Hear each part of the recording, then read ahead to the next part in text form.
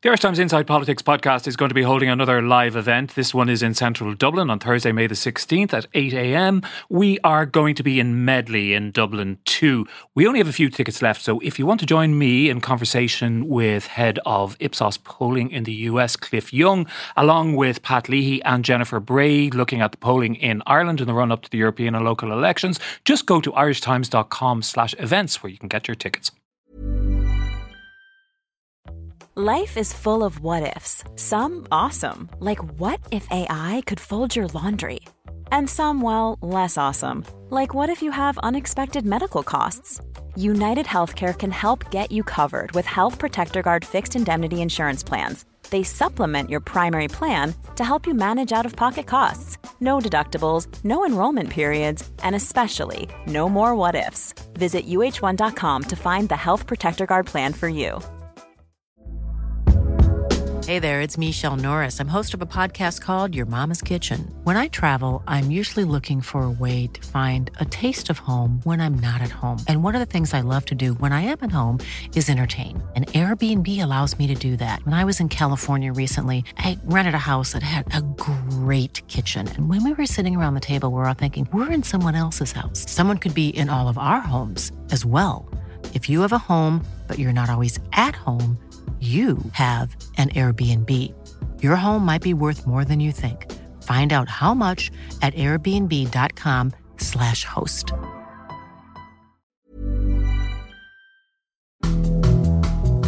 Hello there, and you're very welcome to the Inside Politics podcast from the Irish Times. I'm Hugh Linehan. In my experience as a journalist, if you ask people in my profession who they admire the most, an awful lot of them will say Michael Lewis. Michael is a legendary figure in long-form journalism and non-fiction writing. His books on everything from sport to science to high finance to the mysteries of modern government take very difficult subjects and turn them into readable page-turners with compelling characters and gripping plots. His latest book is somewhat unusual in that its central character has been all over the news for the last year or so and is currently the defendant in a New York courtroom in what, were it not for Donald Trump, would definitely be the most high-profile trial of the year.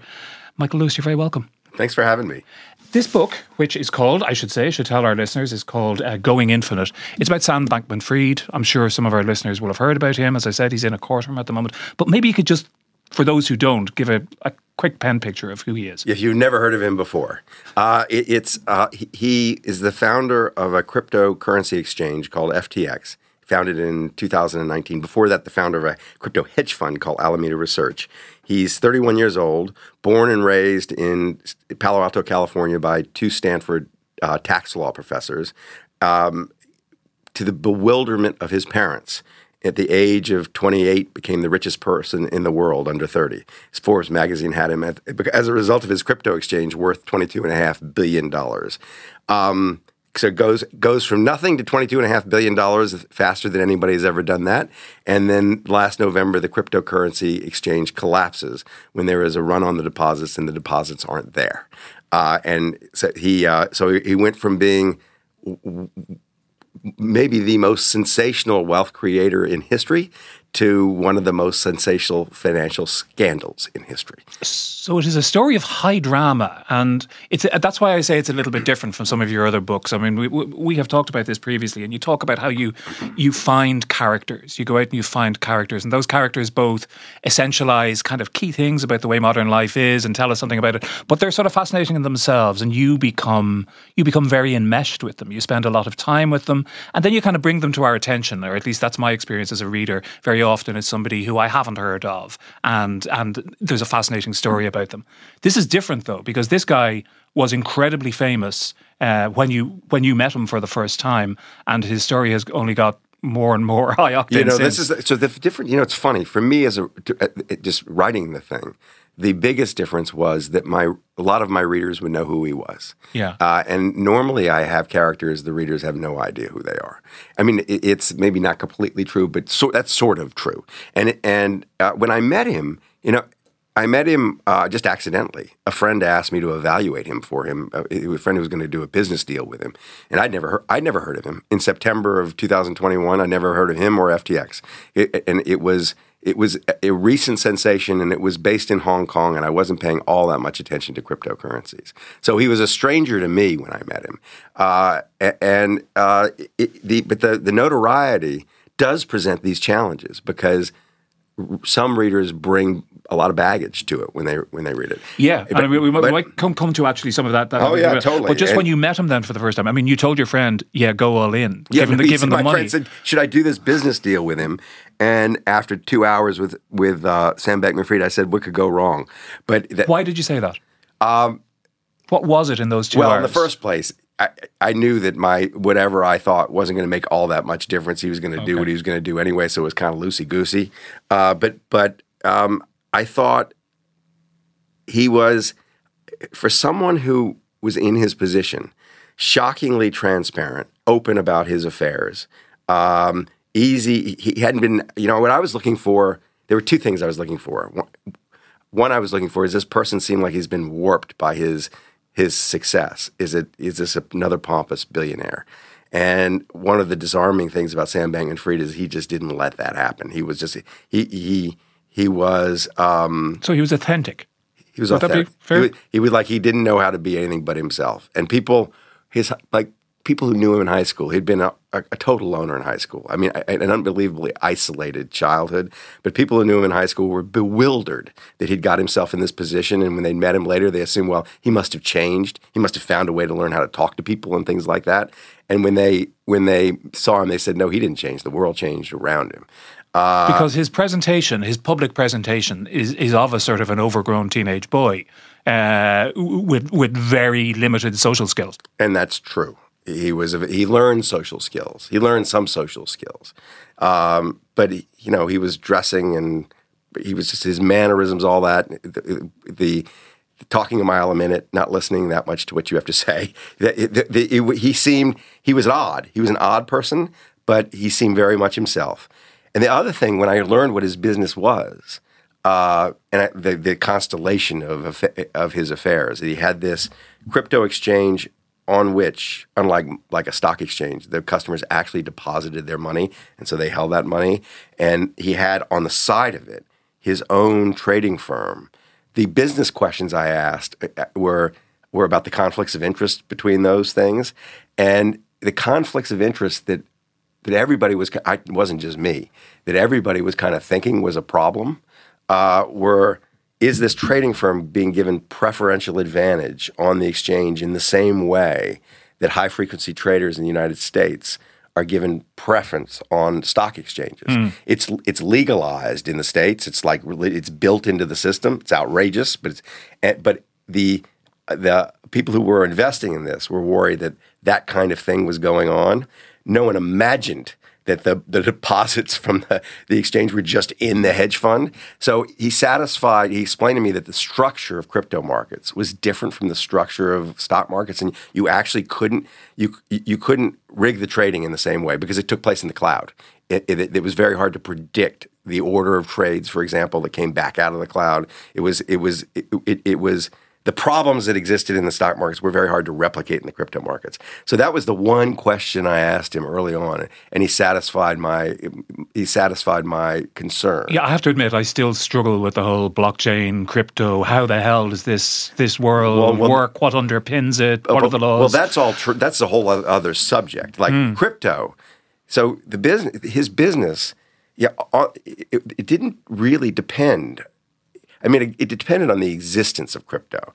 If the whole crypto world collapsed and crypto was worth zero, his exchange would be worth zero. But he just built a casino for crypto to be traded in.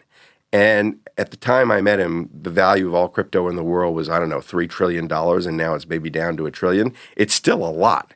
And if he hadn't screwed up his exchange, it would still be a very valuable business because people still want to trade this stuff. They need a casino. The business is come trade here, and we take a little piece of each transaction. It's sort of the safest business to be in, much safer than like buying Bitcoin and watching it go up and down. Sure, because you're just taking this tiny amount of very, very large sums. That's right. And at their peak, FTX was trading $250 billion a month of crypto. So it just seemed if you're going to be in that racket, that seemed to be the way to be in that racket rather than just owning crypto. And then what happened was, perhaps related to certain changes that were happening in the global economy as well, rising interest rates, the shape of the economy was changing in the post-COVID era.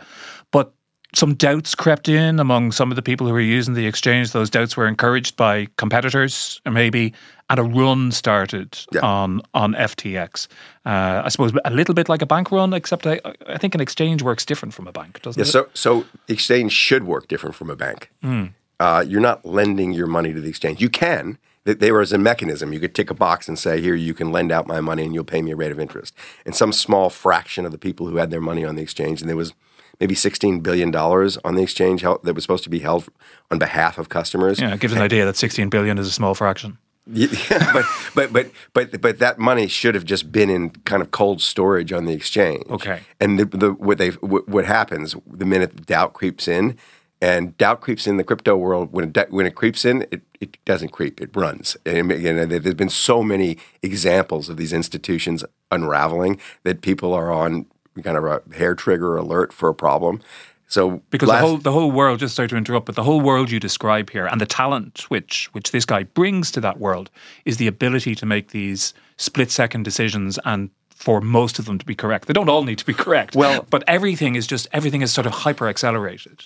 Everything's hyper-accelerated, but in part because it's not regulated, right? Yeah. If there's a run on a bank in the United States, the government can stand up and stop it with a sentence. Your deposits are protected. There's nobody in crypto to do that. So there's no regulator. There's no grown-up in the room. So once it starts, it tends to be the panic moves very fast.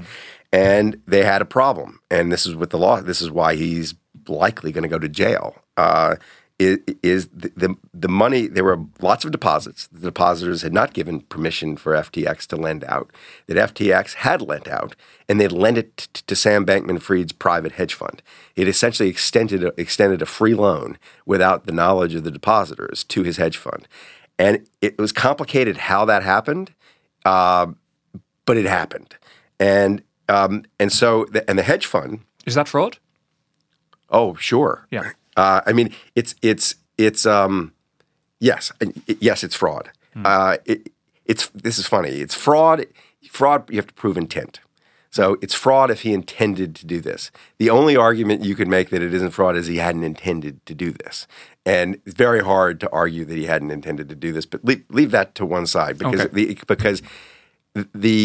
where it get kind of interesting was at what moment, even the money's in the wrong place. The money's in the wrong place because it was mostly historical reasons. When FTX was created as an exchange in 2019, it couldn't get bank accounts. So if you wanted to put your euros into crypto and you were wiring your euros to FTX, you couldn't. Alameda Research, his hedge fund, did have bank accounts. So you wired it to Alameda Research, and $8.8 billion piles up that way inside of Alameda Research and never gets moved over to FTX. It never got to FTX in the first place. What he's up until about, I don't know, probably April of last year, there was more than sufficient funds inside of Alameda Research so that if you asked for your deposits, everybody asked for their deposits back, they could have repaid them. Crypto collapses in May and June of last year. And Sam Bankman-Fried in his hedge fund has put a lot of money into illiquid investments. $5 billion of venture capital investments, for example, that can't be easily unwound. So when the run happens in November, there's some money still there, like the $16 billion. They repay $5 right away, but they freeze it with about $11 billion still to be repaid.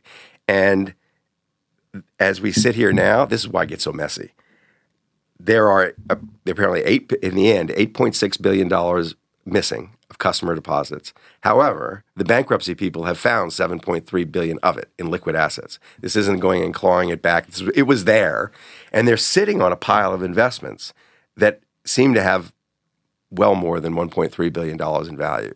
So people might all get their money back. People might all get their money Possibly. back. Very possibly, I think. If you talk to, there's a market in these claims. Like I'm a depositor. I had a couple of $1,000s on the exchange just to see how it worked, and if I wanted right now to get out of that claim, I could get 40 cents on the dollar.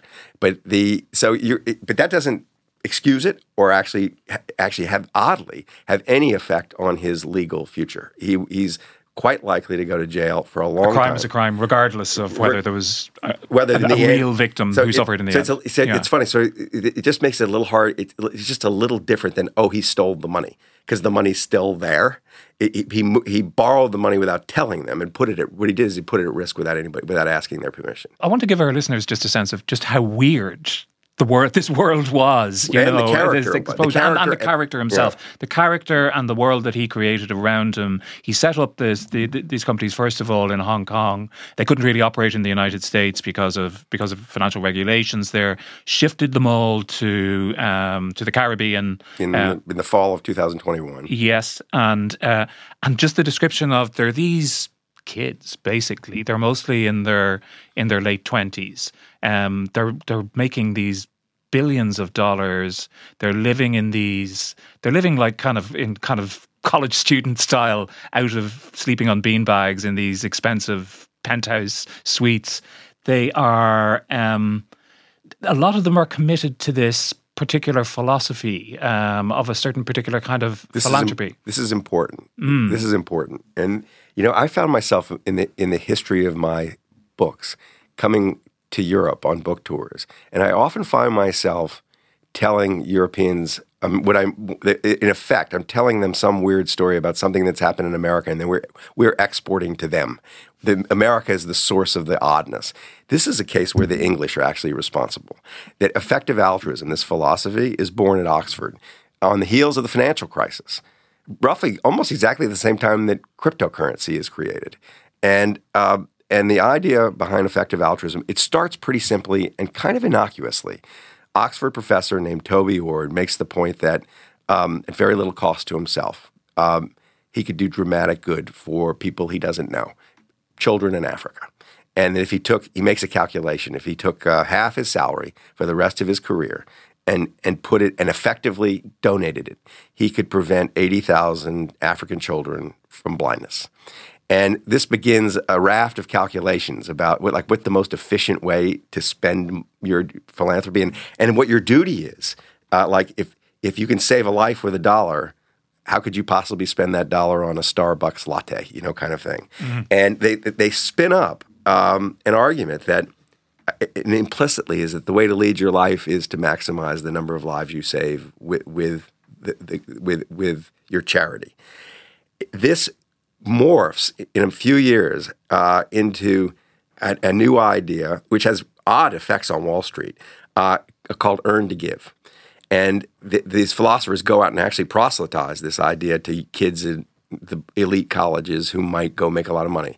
And they say to these kids, if you are at all attracted to the idea of effective altruism, to sort of maximizing the good you're going to do for others on the planet, and your first step might have been to, say, become a doctor to go save lives in Africa.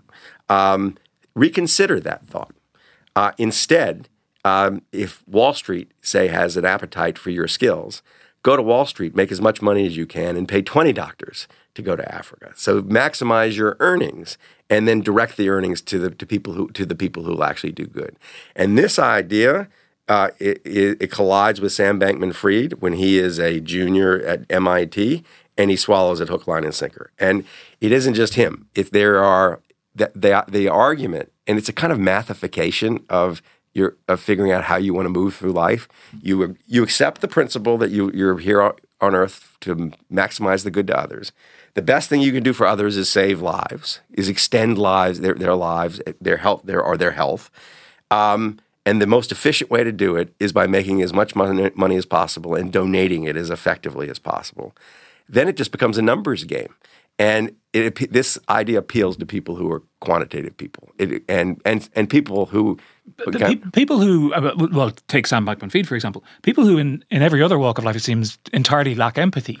There's this disjunction there between this life commitment to doing nothing but good, and on the other hand, really being entirely uninterested in other human beings. This is a generalization and not true for all of them, but it is very curious how little the effective altruists I met cared that much about other people personally and how much they cared just about humanity. And with one exception, they cared about each other. It becomes cult is too strong a word, but it had cult-like qualities.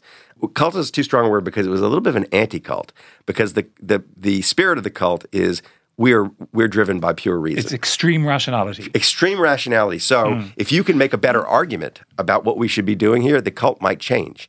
And it did change. It changed right after Sam Bankman-Fried becomes a member of it. It isn't someone makes the argument, and I can't remember who floats this argument in the first place. And the cult changes almost it was almost like a bloodless coup of an idea. Someone says, well, look, we're trying to maximize the number of lives we save.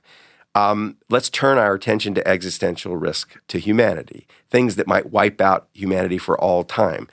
An engineered pathogen that's so diabolical it kills everybody. Artificial intelligence, off the leash, finds a way to destroy us. Climate change, maybe.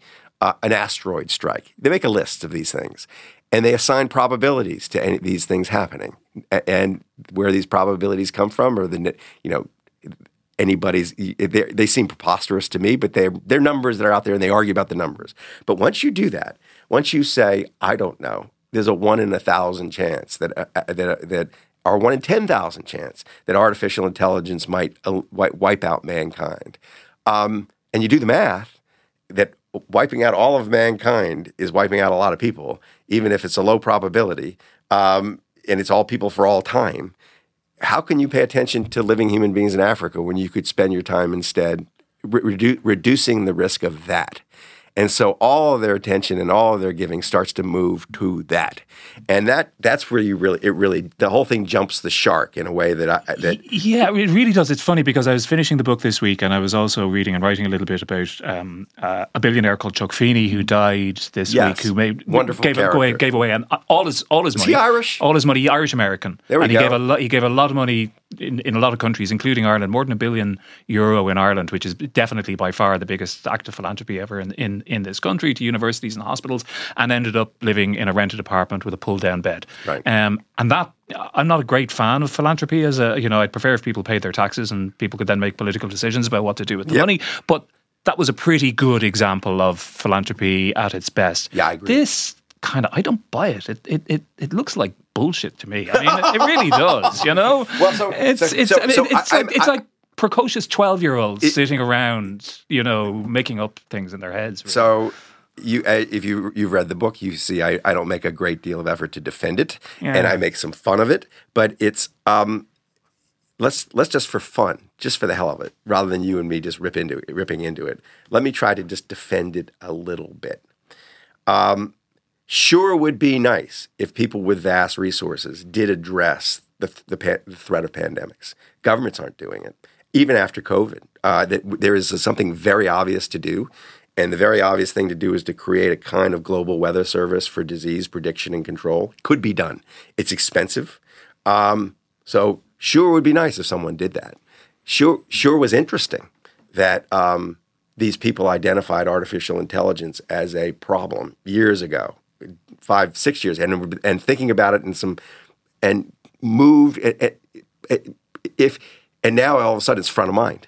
They were ahead of that. You can't. So that was it. Wasn't useless. They were doing what they were doing. It was monomaniacal. And I agree. What happens to me when I hear it is I think, well, you've kind of divorced the act of helping other human beings from the feeling for other human beings. Yeah. You've turned life into a math problem. Sure. And who does this? It's kind of people who are on the spectrum. And there's a lot of that. That's what's going on here. Yeah. It's sort of like this is a way through life.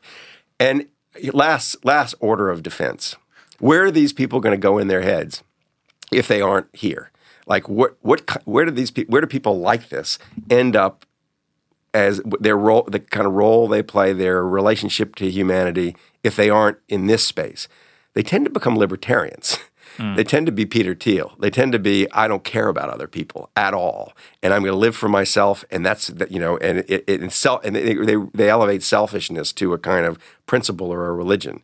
And given a choice I think I'd prefer the Okay, I can buy that. I don't think it's a great choice, but another way of looking at it might be that they're a symptom of a very modern disease, which is, on the one hand, people are incredibly frustrated that it seems impossible to address these big questions. There's a kind of sclerosis in government and things. You've written about some of those subjects in the past. And on the other hand, you have this creation of this new super elite of super rich people who accumulate these unimaginable sums of money very fast, and kind of assume these kind of godlike properties in their own visions of themselves, that just because they managed to take a piece of technology and disrupt the taxi industry, that therefore they can change the world for the better, so all these Musks and Bezoses and all the rest of them, Sam Bankman-Fried almost looks like the next stage in the evolutionary process. Perfect description. That. Yeah, I think this is absolutely true. And you're getting at one of the things that it just seems problematic about modern life and modern capitalism, that this kind of the relationship, the power of the individual in relation to the institutions have gotten out of whack. That you have people doing things that really should be institutionalized. Elon Musk is a great example.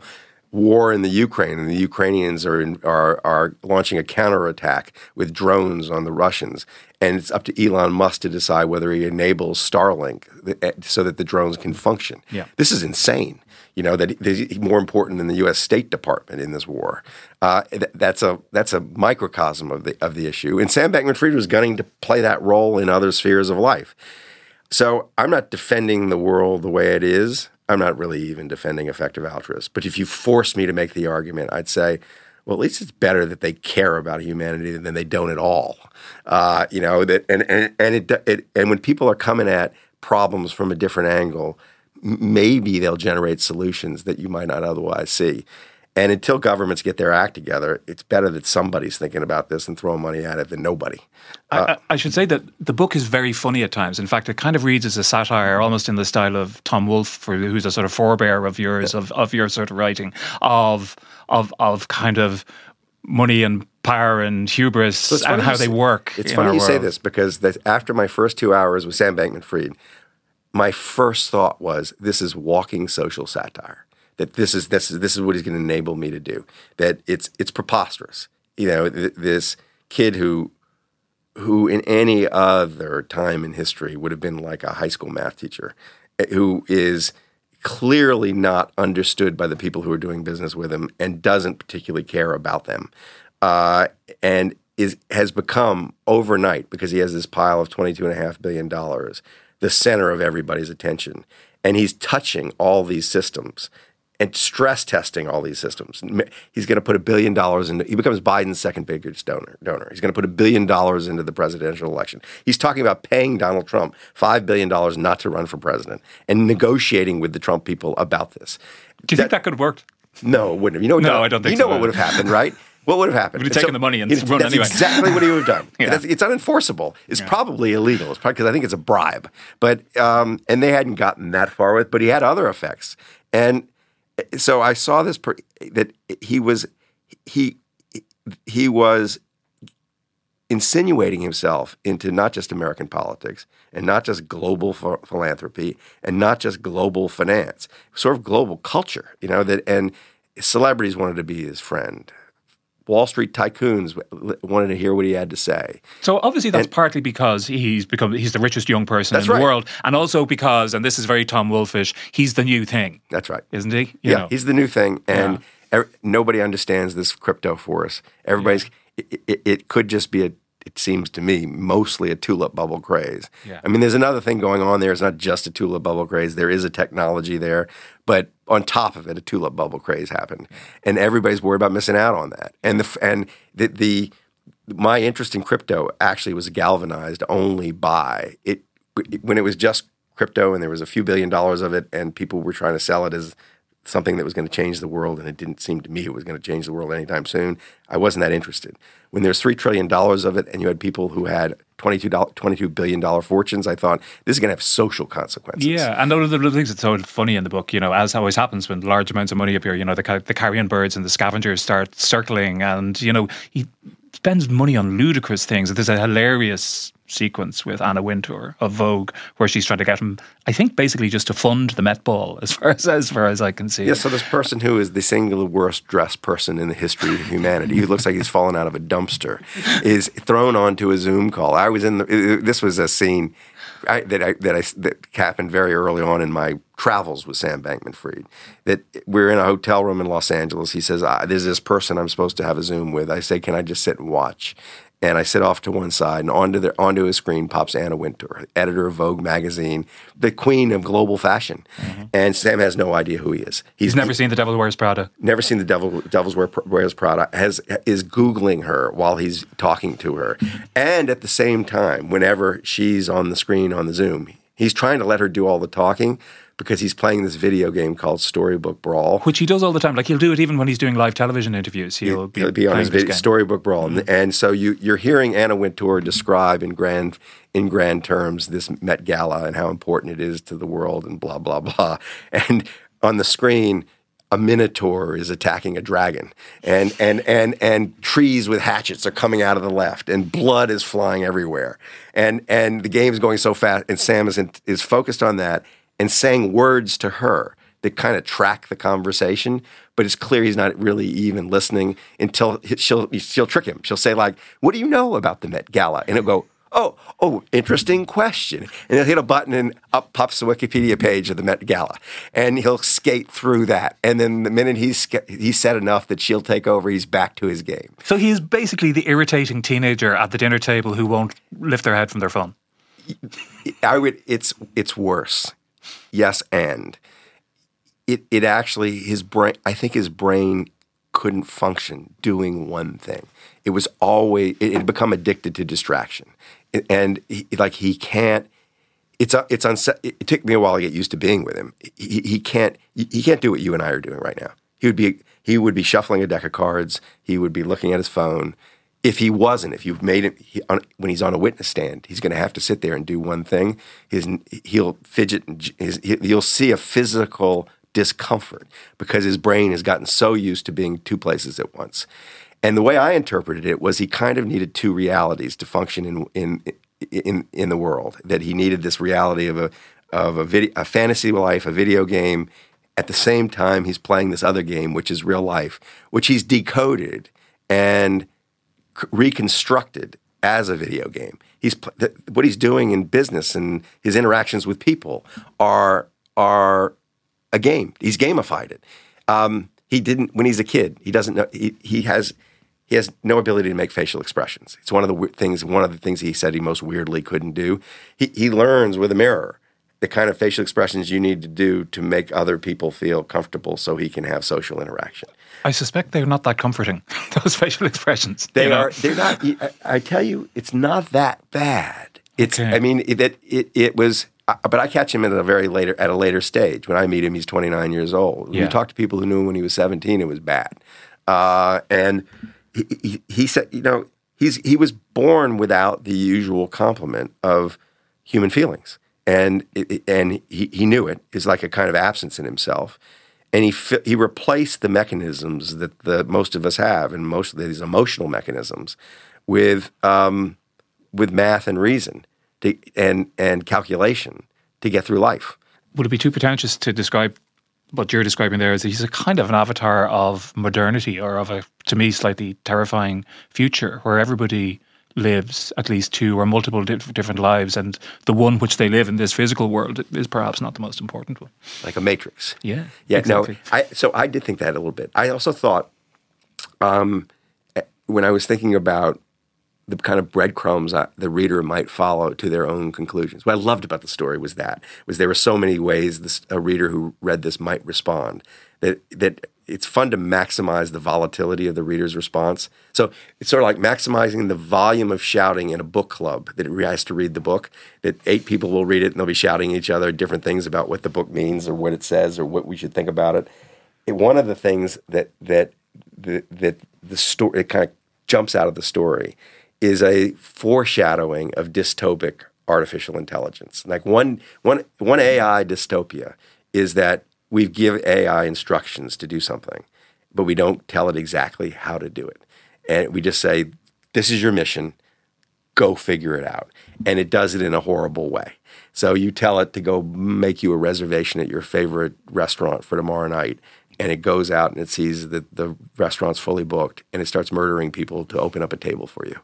This feels a little bit like what Sam Bankman-Fried did. It's sort of like on a mission, save humanity from these existential risks, generate $1 trillion so you can push it into these problems, but no guardrails about how you do it, and no feeling about the consequences, the human consequences about how you do it. That was one. I wondered if some readers were going to come away with that feeling, like I just saw some trial run of a weird future. Something I mentioned at the start was that this is unusual for you to do a story that is so much in the public glare, in the public moment, and I've been looking with interest at reactions to the book since it was published, almost day and date with the start of the trial, which I presume was intentional. And there's you've been the subject of a lot of these. You have kind of put yourself in the spotlight in a way that you haven't always been, and it's caused people to look at your methods, of the way you approach telling these stories, your relationship with your subjects, and some of them to be quite critical.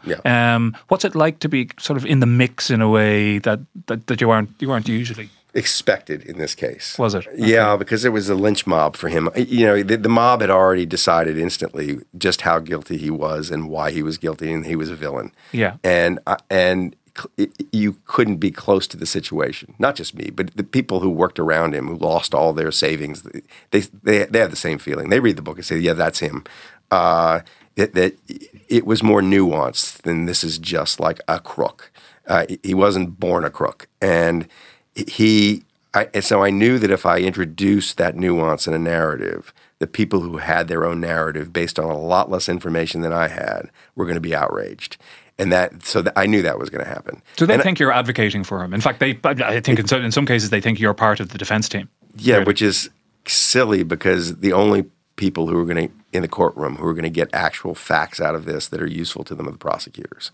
And there's going to be stuff that's almost surely going to come up in the next couple of weeks from the book, and the prosecutors will raise it. And the jury aren't allowed to read the book. The jury aren't allowed to read the book. So I was what I did that was radical was I withheld my judgment. I didn't withhold judgment. I just let other characters express the judgment, people who were closer to the situation even than I was, and they were harsh on him. So the two characters at the end who worked inside the firm who deliver just withering judgments of Sam Bankman-Fried. It's just not me. I just let them say it. But the reaction, I've had a similar reaction a couple of times to books. When I published Moneyball, there was a war for the first few weeks about that. And it was because there was a tribe of old sports writers and scouts and people who thought they knew the sport and were offended by the idea that some outsider had come in and written this story that suggested there was a new way to do this or a new way to think about it. And it was ugly. It was just confined to the American sports world, though. When I wrote Flash Boys, there was a small but extremely well-funded sort of machine to attack the story funded by high-frequency traders. It was like, he doesn't know what he's talking about. The stock market's not rigged like this. Those were different experiences because there was some counterweight in the culture to it, and there's counterweight here too, but it's a different kind of counterweight. And the world was different then as well. The way that the discourse operates now is different. So the noise would have been, I bet, with Moneyball quite similar if Twitter existed the way it does now. It would have been ugly and nasty. It's prompted some quite thoughtful pieces as well. I mean, I read a piece in the New Yorker. You probably read it, or I don't know if you did. So I don't read any of the reviews. You don't look at this stuff. Yeah, no, you're probably right. But the New Yorker's apparently that's probably a more considered thing because it's came out 7 days after the book was published instead of 20 minutes after the book was published. The book was embargoed, so people couldn't read. We're talking about a book that was published 11 days ago. I know. And you couldn't get your hands on it. And then it's Hot Take City everywhere. There are 50 unverified reviews. I'm going to read the New Yorker quote because I think you might find it interesting. In any Michael Lewis book, this writer says, the immense satisfaction of narrative and detail are the table stakes. What differentiates this one, which may one day be regarded as either the pinnacle or the nadir of his career, is his personal exposure in the reputational market. Do you think there's any truth in that? Not really, because I don't. Yeah. It's not like I say he's innocent or guilty. Sure, it's so I don't render a verdict. Yeah. I leave it to. I think we can take it that the New Yorker's read the book, but most of the people creating heat around this probably haven't even got to read the book yet, have they? Correct. Correct. And most the loud noise, the loud bang, you probably didn't hear it here, but the loud bang that went off a week ago Tuesday was a bang that was uninformed by the actual reading of the book. It was informed by a TV show. So 60 Minutes, the big television show, did a big takeout on the book 2 days before the book came out. And I think there were two things I said that triggered a lot of people. And one that you can argue about, and one you can't. But the one that the first one was that FTX was actually a gold mine. It was actually a solid business, and he screwed it up with his hedge fund on the side. That's one of the things that's so strange about this story is that his wealth was all wrapped up. His $22.5 billion was his stake in FTX, and this mad gambling operation he had on the side should never have been there. And if it hadn't been there, FTX would still be up and running and it would be fine. And that's so made it different. It's distinguishing it from, say, Bernie Madoff, where there is no real business there. And that's not to say this isn't a financial scandal. It's to say it's a different kind of financial scandal. And that bothered people because they'd already put him in the Bernie Madoff box. And they didn't like that it was going to be more complicated. The other thing I said was, the television presenters asked me, did he steal the money? And I thought that's not quite right because the money's still there, mostly. It seems like maybe even more than the money's still there. What he did is he granted himself a free loan without telling people. And so that doesn't make it right, but it's just different. And in saying it's different, it just offended a lot of people who had staked their own reputations on their view of this thing without knowing as much as I knew. So that caused a little kerfuffle. It's also, isn't it? It's the world's first great Gen Z scandal. One of the notable things about all these characters when things fall apart, and is they all run home to their parents. Well, so I think it's the world's first financial scandal where everybody involved was when it blew up in their parents' basement the next night. And no, it does that again. It's just different. And what I don't understand is why people don't take pleasure in what is different about it, rather than try to force it into some pre-existing narrative. Try to see it for what it is rather than what they would like it to be. And because what it is still bad. You want him in jail, you're going to get him in jail. I'm not going to keep him out of jail. He may go to jail for the rest of his life. There's nothing I can do about that. But how you feel about it might be a little different if you know the whole story. And for whatever reason, that's threatening. And I haven't quite put my finger on why that's threatening. As to my methods, let's talk about that in a minute, because this is interesting to me. My methods here are no different from my methods every other book. It's just this person is radioactive. So the subject changes, the method remains exactly the same. I worm my way into these people's lives, and I become invisible on their wall, and I watch. And when I go in... I get the impression he wouldn't have noticed you anyway. No, he's exactly right. He has no interest. He was perfect for this. Yeah. He was perfect for this because he was so indifferent to me. And that the minute the algorithm said, okay, he's in, then it moved on. It didn't ever reevaluate my presence. And I spent a year and 2 months just observing and interviewing not just him, but all the people around him and the venture capitalists who lent him money and all that stuff, building it, trying to figure out what the story was before it blew up. And I didn't start writing it until January. So I didn't figure out what I was doing until after everything went Is that bad. A very tight deadline in terms of your working processes? Or? It's exactly the same as every book is taken. Okay. That normally for me the unknown is how long it's going to take me to the point where I'm confident to write. And that to me is when I know the end of the book. Like when I know how the story ends, I know how to start it. And that can take that process can take years, and sometimes it can take 6 months. The writing is always about 6 months. I can usually tell the publisher, I'll give it to you in 6 months. And I've never missed that. The books are all about the same length, 700, 800 words a day. Once I get writing, I can do that. So I started at the end of January and I finished it August the 15th. And I felt actually it was kind of a leisurely pace. I didn't feel rushed at all. And when I was done, I had one thing that was unusual about this. Normally when I'm done, I'm not looking at the cutting room floor and agonizing about what I left out but normally I see, well, that material down there, that's kind of second rate. Or I'm not going to – the material on the cutting room floor there was a rollicking second comic novel in it. There was just stuff that just didn't need to be in the story. The story kind of told me what needed to be in it, but there was just the material was so good. And and that feeling, it's what you dream about as a writer. You dream that you were limited not by the quality of the material, but just by your own powers. And that's what I felt. I'm limited by my powers. And you have a podcast on the same subject, which there's about 20 episodes or so of it up, I think. It's a podcast in which I'm missing in action. And it is a grotesque act of misrepresentation to even call it my podcast. Okay. Because it's being done by my producers, because I'm out here yakking away about this book. Your voice is still heard. I don't have time to talk on my podcast, but I must start to re-engage with it. Yeah, I heard you complaining to your producer because you can't even be at the trial, because of course it's where you should be right now, but you're out plugging the book. So I do have I have a podcast called Against the Rules, which narrative nonfiction, it's scripted. Yeah. That's different. That thing I do throw myself into, and I love doing it. But this is a Insta podcast on the trial, and my producer is in the courtroom every day making me envious because, to me, so Sam is the main character of the book, but there's 7 or 8 other characters who are subsidiary characters who are drawn. And very interesting. Mm-hmm. And half these people at least, and maybe all of them, are going to take the stand. And to see your characters in that kind of cauldron, it's almost like seeing characters from a novel come to life in the world. There's something about it, and I really would wish I was there. And I'm probably going to go at the end of October and sit in the courtroom. And I suppose then I have to ask finally. I mean, is this edition the ending of Sam for you? Because obviously the story is just about to take a major twist. There's a second third story. Act or a second act. So I thought that this story was the rise and fall of this dream, this kind of fantasy he had about what life was going to be. And when that collapsed, that was the end of that story.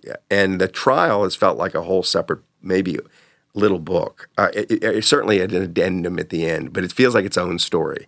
And I'll just see how it plays out. But given that he's a utilitarian rationalist and he knows how to calculate the odds on things, he knows that the odds in this trial are that he's almost certainly toast. Yes, he does. But what's interesting is his calculation of the odds are different than my calculation of the odds, or your calculation of the odds, I bet. So there are what one would call priors. Like what's the likelihood of anybody who's charged with a federal crime in the United States getting off? It's less than half of 1%. Last year, 77,000 cases get brought. 99.6% of them end in either a guilty plea or conviction. Wow. So if you do not want to be on the receiving end of the federal government in a criminal case. You just don't. The odds it's stacked against you in all kinds of ways. Unlimited resources, greater powers than to call witnesses, a general prejudice from the judge usually. The jury thinks, why is the government bringing the case if it isn't true? It's just like that one thing after another. So already I would have said, well, your prior 1 in 200 is about as good as your odds are going to be. Are you in the pile of cases? Are you more or less likely than the average case to be acquitted? Obviously less. Like you have 3 colleagues getting up and saying that you're guilty. You have the world hating you. Nobody believes your story. You're an author who just tells the story is attacked for telling the story rather than because he hasn't lynched you inside of his own in the book. This seems to me you are on the less likely end of the spectrum. So I would put the odds at 1 in 10,000. So why not cut a deal? He put the odds going in at 1 in 10. Okay. And he still puts the odds at he thinks he has I just heard through lawyers, a 3% chance of getting off. So this tells you, what does this tell you? It tells you something about Sam Bankman-Fried, but it tells you something about assigning odds. It's a lot of BS in it. You can just say the odds, whatever you want them to be. And I don't know what his argument is, but it's not a good one. So he is over. So he misjudged, I think, his odds, and in the first place. In the second place, and this is going to sound, you got to just believe me on this. I think he genuinely thinks he's innocent. He's behaved like he's behaved that way from the very beginning. Didn't try to run. I don't think he's hidden any money anywhere. Could be wrong about that, but he's put himself in harm's way right from the beginning, and has basically taken the attitude with the government that I won't accept. Maybe I accept 6 months of house arrest or something. But basically was not willing to even talk to them because he thought, I'm innocent. I'm going to demonstrate my innocence. Third, and the one thing he's doing that's really quixotic, he's going to testify. And defendants almost never do that, get up on the witness stand. He's so sure of this. So he has a different view of reality than everybody else. And and always has had? Always has. Always. Yeah, I think so. I think so. So it's a peculiar situation, peculiar story. So do you envisage a sequel or additional chapters? I will certainly write something about the trial, and it's just the judicial. It's been an interesting window for me on the judicial system, and if it gets a lot more interesting, maybe something longer than a afterward to the paperback. The book is called Going Infinite, Rise and Fall of a New Tycoon by Michael Lewis. It's published by Alan Lane. Michael, thank you so much for coming in today. Thanks for having me. And that's it for today. Thanks very much to our producer, Declan Conlon, and our engineer, JJ Vernon. We will be back with you very soon indeed. But until then, goodbye and thanks for listening.